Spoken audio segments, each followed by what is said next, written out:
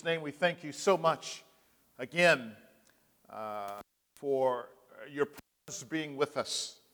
Lord God, we know that you're always with us because the Holy Spirit indwells us. But Lord God, when we get that greater sense of your presence, Lord, you touch our emotions as you touch us deeply, Lord. We can sense you, that the Spirit's presence has become so obvious, Lord God, that we can cut that thickness with a knife, Lord. So we thank you, Lord God, for entering this space today to be with your people. Lord God, may you now just enter into our hearts, and we pray that it would change us as you call us to a higher plane from where we are to a higher and a bigger, a greater place in Jesus Christ. This is our desire. We know it's yours, Lord. For some of us, Father, it is a growing thing. We're just growing into it. But yet, Lord God, every inch that we grow, Lord God, we are just praying that it just glorifies your name. So, Father, we put ourselves in your hand today. In Jesus' name we pray. Amen. If you've ever had a sore on your arm or a slight cut on your hand, you typically would douse it with some type of germ killer and then slap a Band-Aid on it. As a matter of fact, I think it was 2 weeks ago today, I was cooking a dish and I was using this little device called a mandolin. I love a mandolin, not the instrument of music, but an instrument of torture. And as I was slicing, zucchini and slicing squash, I got to the squash, and then I noticed something red was on the squash, and I looked over at the squash, and I'm like, did I accidentally slice a tomato? And I'm looking around for the tomato all over the place, and I'm moving stuff, and realized, wow, I don't see a tomato anyway, so I'm like, let me move that out the way. I'm not sure what that is, right? Then I'm moving, and then I grab another piece of squash, and I look, and it, literally, you can see it yourself if you want to see it today, and I sliced a portion of my finger off. Yeah, it just like sliced straight down. And so anyway, I ended up putting a bandage on it, and it was bleeding a little bit. I had to go to the auto care mechanic, and they had a fingertip bandage in which they allowed me to put on. But anyway, I put it on there right at the very tip. It's okay now. And but it just basically protected it and kept the germs from coming in. Figure that out. I told a friend of mine in that story, he said that's why he threw his away. He said he cut his really bad. He just took his next step was to take it and put it into the garbage. But anyway, but those bandages are really, really good because they protect your finger and they help to protect it against future contamination. But bandages, if you keep them on long enough, eventually it feels as if they're almost impossible to get off, especially if you have hair on your arms or your legs or something like that. You try to take a bandage off and just rip it off. My wife, she loves when I have a bandage on my arm or something like that. She says, you want me to take it off? I say, go right ahead. And she'll just take it and indiscriminately, she just rips it right off. And also the hair out of my arm. But the reason that it sticks, that's because of the adhesive on it. It's designed to stick on your skin and not fall off. That's on purpose. In other words, that Band-Aid, that bandage, it has a good grip, and this is good. This is the way it's supposed to be. It's supposed to grip your skin. Today, we're going to hear a message about getting a grip. Remember when we used to hear people tell other people all the time, years ago, you just need to get a grip. You remember that? In other words, you need to come back to reality. Or you need to make sense of your circumstance. Or you need to get things right. In other words, get a grip. Today we will discover why we need to get a grip in our spiritual lives. Brothers and sisters, it's time to get a grip. Turn with me to Philippians chapter 3, verse 12. Philippians 3, verse 12. Here's our first point. Get a grip on yourself because Christ has gotten a grip on you. Get a grip on yourself because Christ has gotten a grip on you. Philippians 3, verse 12. Paul says, "Not that I have already obtained this or am already perfect, but I press on to make it my own because Christ Jesus has made me his own." Paul tells the Philippians, he says that I need to get a grip because you need to get a grip because we have not reached perfection. We have not made it to the end of the journey, so therefore we need to get a grip. Paul says even with the confidence he has in Christ about what he has gained and what he counts as rubbish. Remember that Greek word I referred to you last time, that word skubala? Remember, he says he counts it all as rubbish. Paul says that I have not reached that point of perfection. What is that point of perfection? It is that all that he boasted to be in himself, all that he had raised himself up to be, he thought that was perfection. And then when he began to compare that with Jesus Christ, he says, that's not perfection. That's my own self-righteousness. I need something from a higher plane.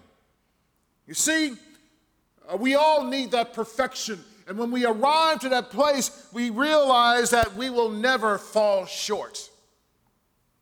But brothers and sisters, you know that in our life it seems as if we fall short all the time. Sometimes we think we got it all together, but sometimes we just barely make it. And if we were to stand before God as judge today, we know that we would have no hope. Thank God for Jesus Christ. But also recall the benefits of, again, the boastings of his past. The boasting of his past in which he counted as nothing. Why? In order to gain Christ. Why? Because that includes knowing him, knowing Jesus Christ, and knowing the power of his resurrection.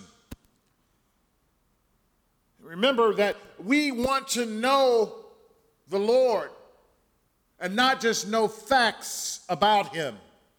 We want to deeply know God and not just facts about him. We want to experience that deep closeness. We need that relationship. So in other words, when the devil attempts to accuse you before God as sinners deserving damnation, we have entered into this relationship to the point that we drop a name.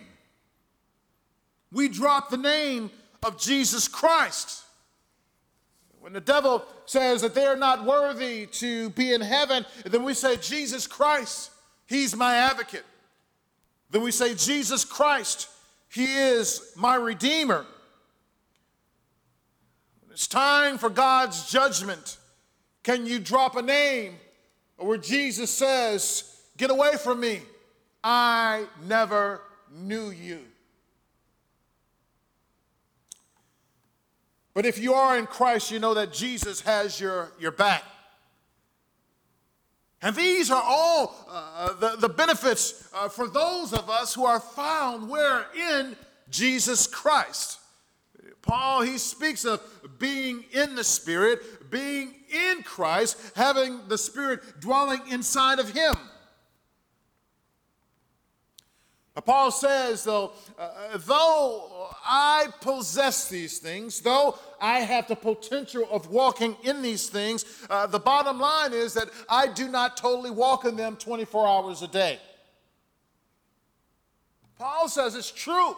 I have all of this revelation of the Lord. I know all of this Old Testament, New Testament. I know Jesus Christ. Jesus Christ came to me on that road, and he blinded me because of his glory. I know all of this, but yet I do not yet fully walk in the way that he's calling me to live my life. He knows that he hasn't arrived. And I hope you know you haven't arrived either, because I certainly haven't. But yet, this perfection that Paul speaks of, this perfection that we all seek for, can only become effectual only by Jesus himself. Only God can bring that perfection that he speaks of, only in Jesus Christ in our life. But this is one of those places, right?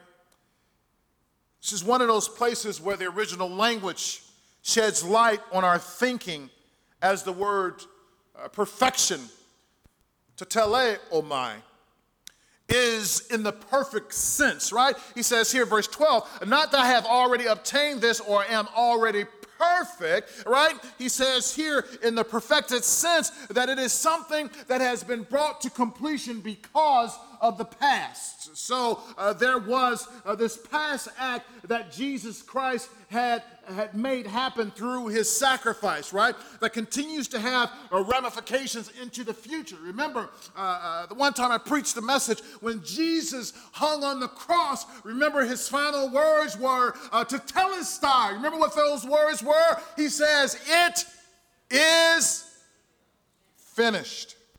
There, Jesus spoke in the perfected or the perfect tense, meaning that the work that he would do would have ramifications all the way into the future.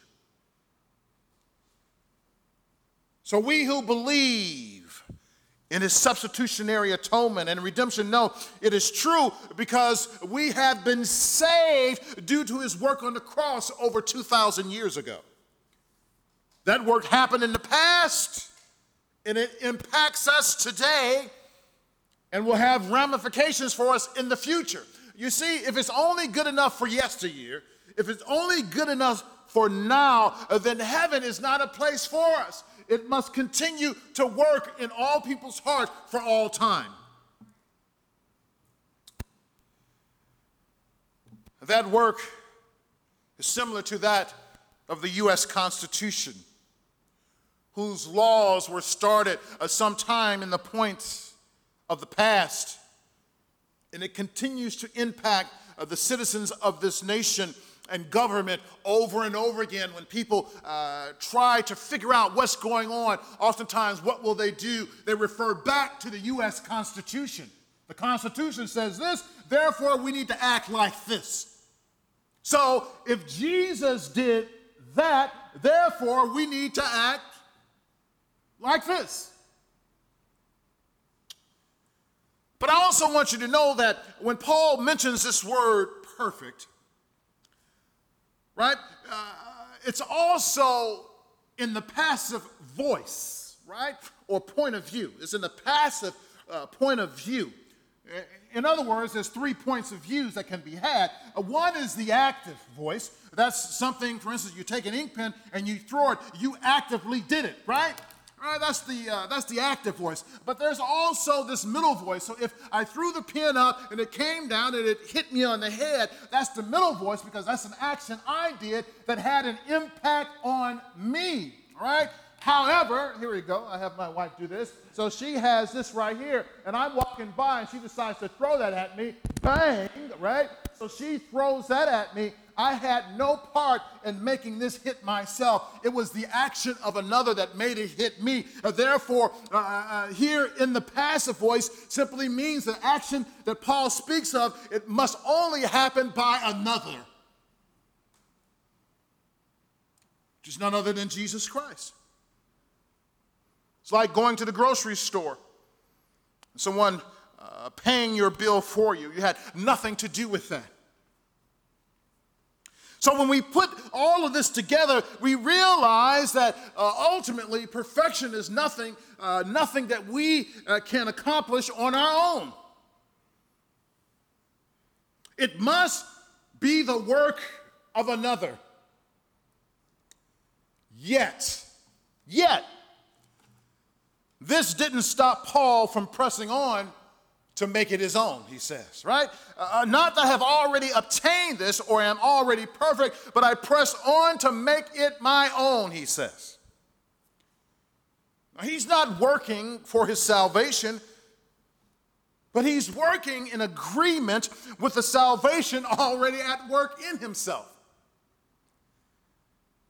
He is working through those imperfections, that stubborn sinfulness, those nagging naughties that flare up from time to time. Do you know what I'm talking about? Some of you have had that same fight this week. You were fighting with the nagging naughties tempting you to lie. Those nagging naughties tempting you to steal or to cheat or to do otherwise. You were fighting the nagging naughties not to say those things that you want to say and you know you have no business saying. Those are the nagging naughties. All of this you know you have not attained and are not perfect, yet knowing that you have not attained is no excuse for not pressing on into the faith. So why should we get a grip? Get a grip because Jesus has made you his own. Or get a grip because Jesus has gotten a grip on you. So Paul, he presses on because Jesus has made him his own. Jesus has laid hold of Paul to mark him as a child of the living God. Again, when Paul says, Jesus has made me his own, it is helpful to think of that in terms of Christ Jesus has laid hold of. Right? Another way of thinking of that. Being translated as gotten a grip. It's gotten a grip on Paul. So with that in mind, our translation, it's a good way to read it as I press on to make it my own, could be translated as to lay hold of or getting a grip on. Getting a grip on those godly characteristics that we need. Those characteristics that are honorable.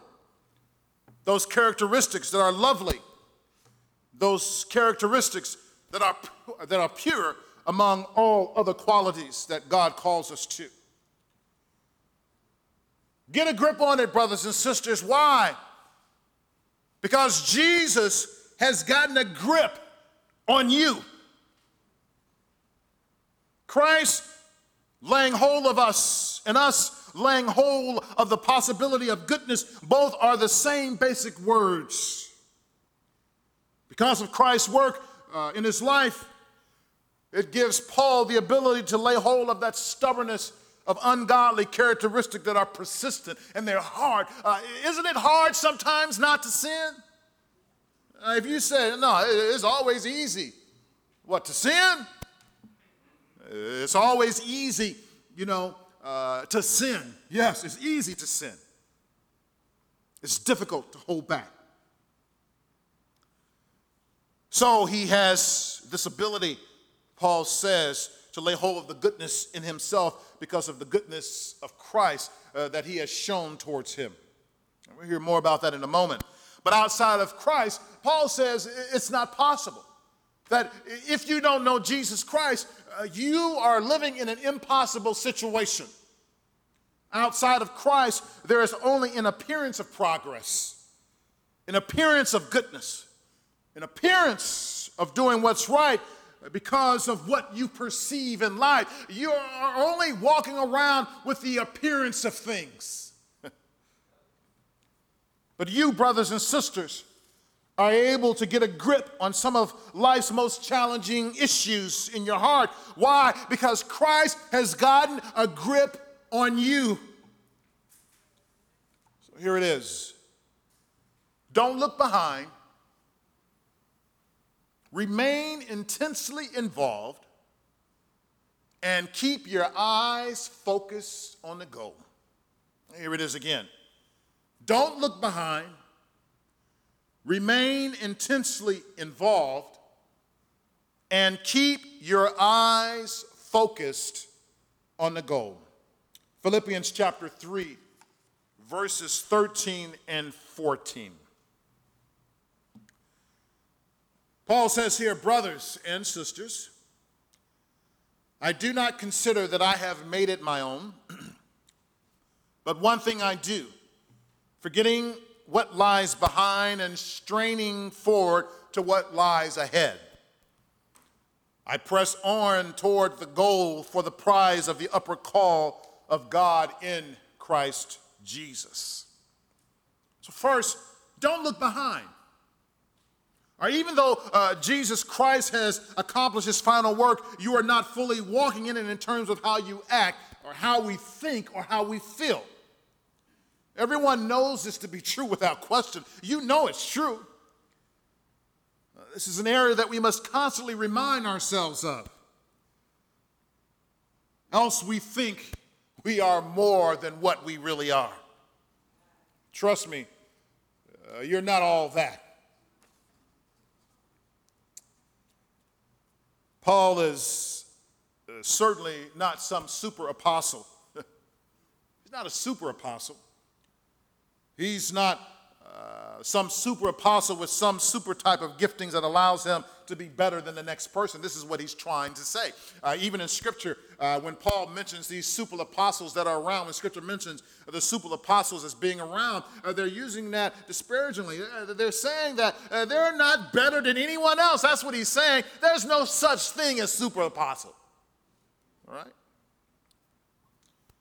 So he says he needs to continue to grow, even with all the revelation that he brings to the church. Paul said, I've seen all of this. Paul says, I understand the connection between the Old and the New Testament. I get all that, but yet within my own self, I still have issues. My son, he has a shirt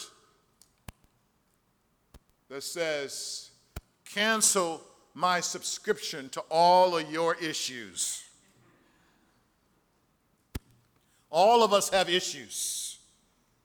All of us have issues. Can you say all? Everybody got issues. And if you don't think you have, give me about 20 minutes and I'll help you work it out. I'll help you work it out.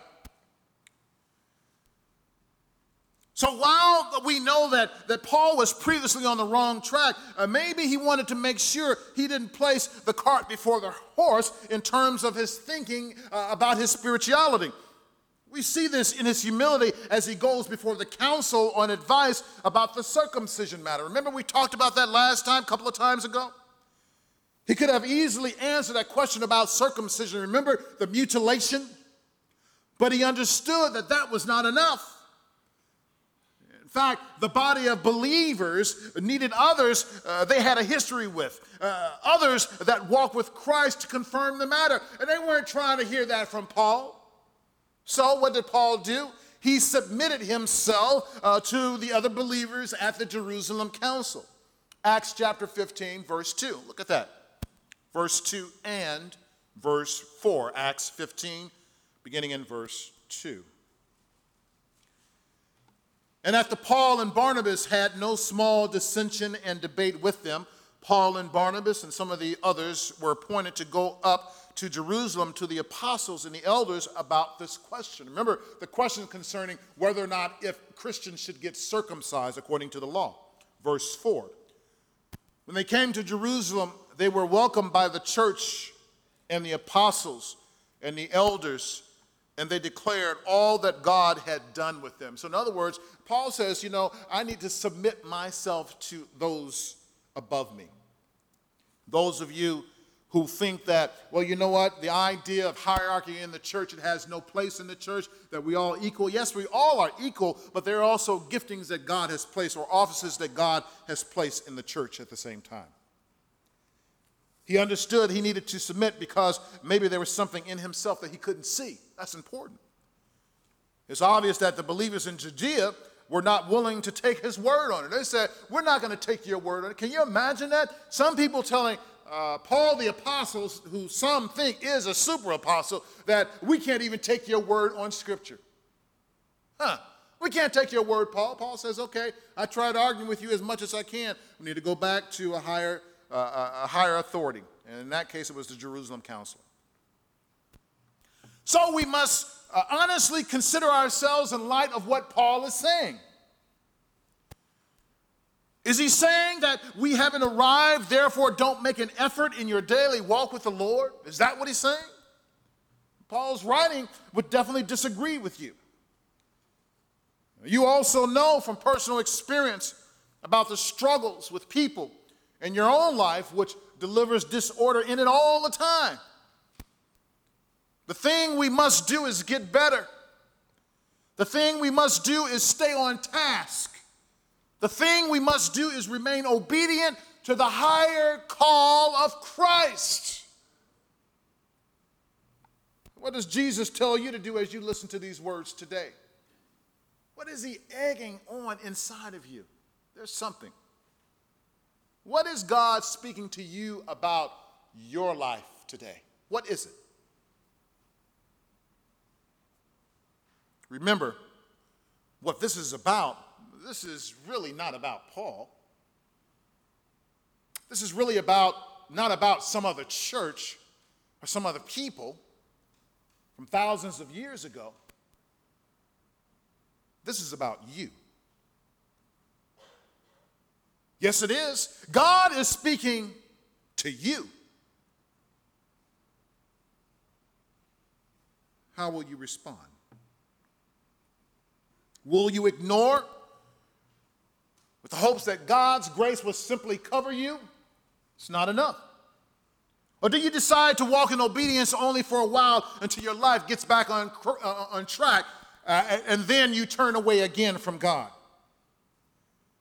These are the questions, brothers and sisters, that we all must contend with.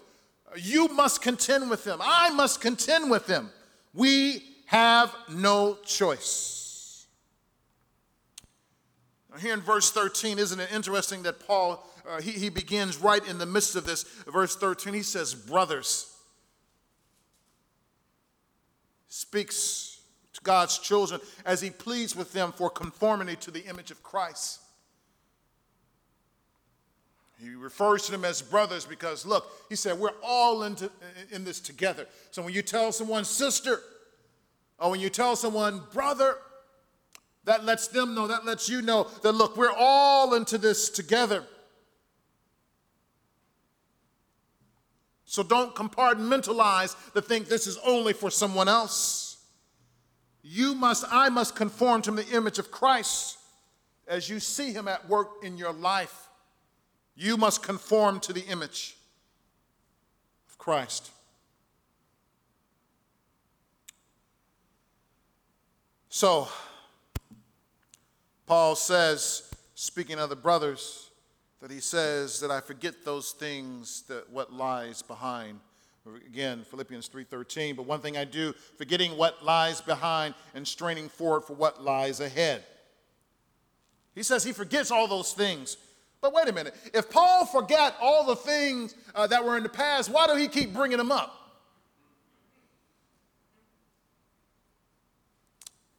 Somehow, one way or another, he manages to bring up the past, doesn't he? Over and over again, oftentimes in many of his epistles, he talks about what happened in the past, what he used to be. It's like having someone say, you know what, I'm not going to even talk about that. I'm not going to even talk about that with you. And he said, you know what, let me go ahead and talk about this with you. But what he means is, Paul says he doesn't forget as we deem to forget something, never to remember again. But he says he chooses to overlook. He chooses not to recall the emotional connection to the sinfulness or the self-righteousness that once drove his life. You see, we can choose to remember the things we used to do and the pleasure it gave us while we were doing it. Or we could choose to put them behind us, to overlook them, to say, now I am a new creation, a new creature in Christ. You know how it goes. The more we dwell on something, the more we are more apt to do that very thing. D.H. Lauren asked, why doesn't the past decently bury itself instead of sitting waiting to be admired by the present? There are many commendable accomplishments that you've made in your life, and God bless you for that. And they're worthy of our attention. They're worthy to be recognized. And this is why testimony and what God has done for you is so important in the body of Christ, because it encourages us. But Paul wants us to forget the parts of our past that don't have redemptive value. Leave it in the past. Remain intensely involved, yet we must strain ahead. We must strain ahead. What comes to mind when you think of straining ahead? Straining never sounds easy, does it? Picture in your mind the weightlifter who strains to pick up 400 pounds or 500 pounds or 600 pounds or 7. I mean, you can see them today trying to deadlift the weight. And sometimes they fail. Don't they? They drop them to the ground. You said to yourself, they're crazy. But then they go at it again, and they're straining. You can see all the veins popping out of their neck and their head, and they're straining, trying to get it up. Paul is saying that he strains ahead. He's saying it's not like lifting weights, but it's like running a race. It's like running a race when you are neck to neck with your opponent, and you guys it's going to be a tie, and you know that you're running. And Paul said he's straining ahead. So what he does, right when he gets to the finish line, he ducks his head down, and he may even take his hand out this way, but he said he strains ahead. That's what the Christian life is about. Making the effort. It's never effortless that we are a part of the process. Which are you? Do you like it all easy? Or do you fail but try again? Remember the one singer says, we fall down, but we what? We get up. We fall down, but we what? He says, for the saint is nothing more than the sinner who did what? Fell down. But in Christ, we get up because Christ allows us to strain ahead. You see, for some issues in your life, you will need to make an intense effort to get things right. You will need to strain towards the goodness of God. You will not be able to sit idly by while God does all the work for you. Yes, he redeemed you. Can you say amen? Yes, he put you on the right path to heaven. Can you say amen? But along the journey, you will have to say the same things about your sinfulness that he says. You must say the same things about your temper that he says. You must say the same thing about your lying that he says. You must say the same thing about your laziness that he says. You must say the same things about your inattention to spiritual matters that he says. Something has got to give, brothers and sisters. But the great thing about this is when you strain towards making things right, the Lord is there to encourage you and to give you the strength towards victory. Amen? 1 Corinthians 15:57. 1 Corinthians 15:57. But thanks be to God who gives us the victory through our Lord Jesus Christ.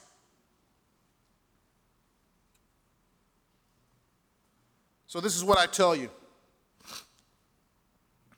Have confidence because the race is already won by God. Amen? But run like it depends on you. Have confidence because the race has already been won by God, but run like it depends on you. I know that sometimes you just want to give up because you don't have any hope. But you can't give up because you see Jesus. Sometimes you just want to say enough is enough, but you can't because Jesus has already declared you the victory. I know it feels like it is the last straw, but the last straw could be the beginning of a lifetime of bliss for you in heaven. So don't look at the things with the mind of the flesh. Look at things with the mind of God. Then the metaphors of Scripture continues.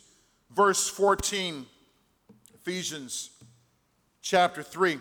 I press on towards the goal for the prize of the upward call of God in Christ Jesus. Verse 15, let those of us who are mature think this way, and if in anything you think otherwise, God will reveal that also to you. Verse 16, only let us hold true to what we have attained. Keep your eyes on the goal. Keep your eyes on the goal. Remain focused on the prize of the call in Christ Jesus. As I mentioned to you before, that when you're cutting the grass, at least in my yard, it's big enough that if you don't keep your eye on a fixed point well down the line, that your grass will end up all crazy looking. And I don't know about you, but I like my grass to be straight. And when it's not straight, I just get a little, one of those things, right? Right? I keep pressing on. Amen? Oh, Lord help me. All right. So anyway, so you know that you have to keep your eyes fixed down the line, because if you're looking at your feet or if you're looking at the lawnmower, you end up crisscrossing and doing all other kind of crazy things. So this is what Paul is saying, that when you're running in this race of life and all these struggles are around you, keep your eyes focused on Jesus Christ, because when you start looking at all this extra material, these people and these circumstances around you, that you're going to get confused, you're going to get messed up in the mind, you're going to get crooked, right? Jesus says, look to me, right? I am the author and the finisher of your faith. Why are you worried about all the dumb stuff? In life, you can keep your eye on all the problems and all the circumstances that continuously pop up in your life, or you can keep your eye on Jesus.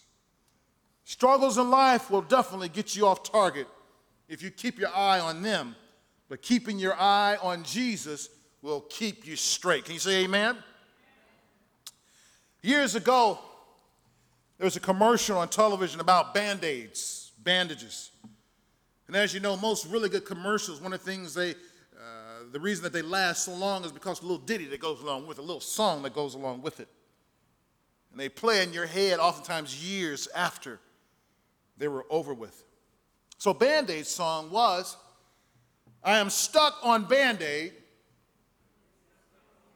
All right? I am stuck on Band-Aid because Band-Aid. See? You still remember that? Because that little ditty, just that little motif, it gets lodged in your head. But I want you to sing a new ditty today. And I ain't talking about P. Diddy.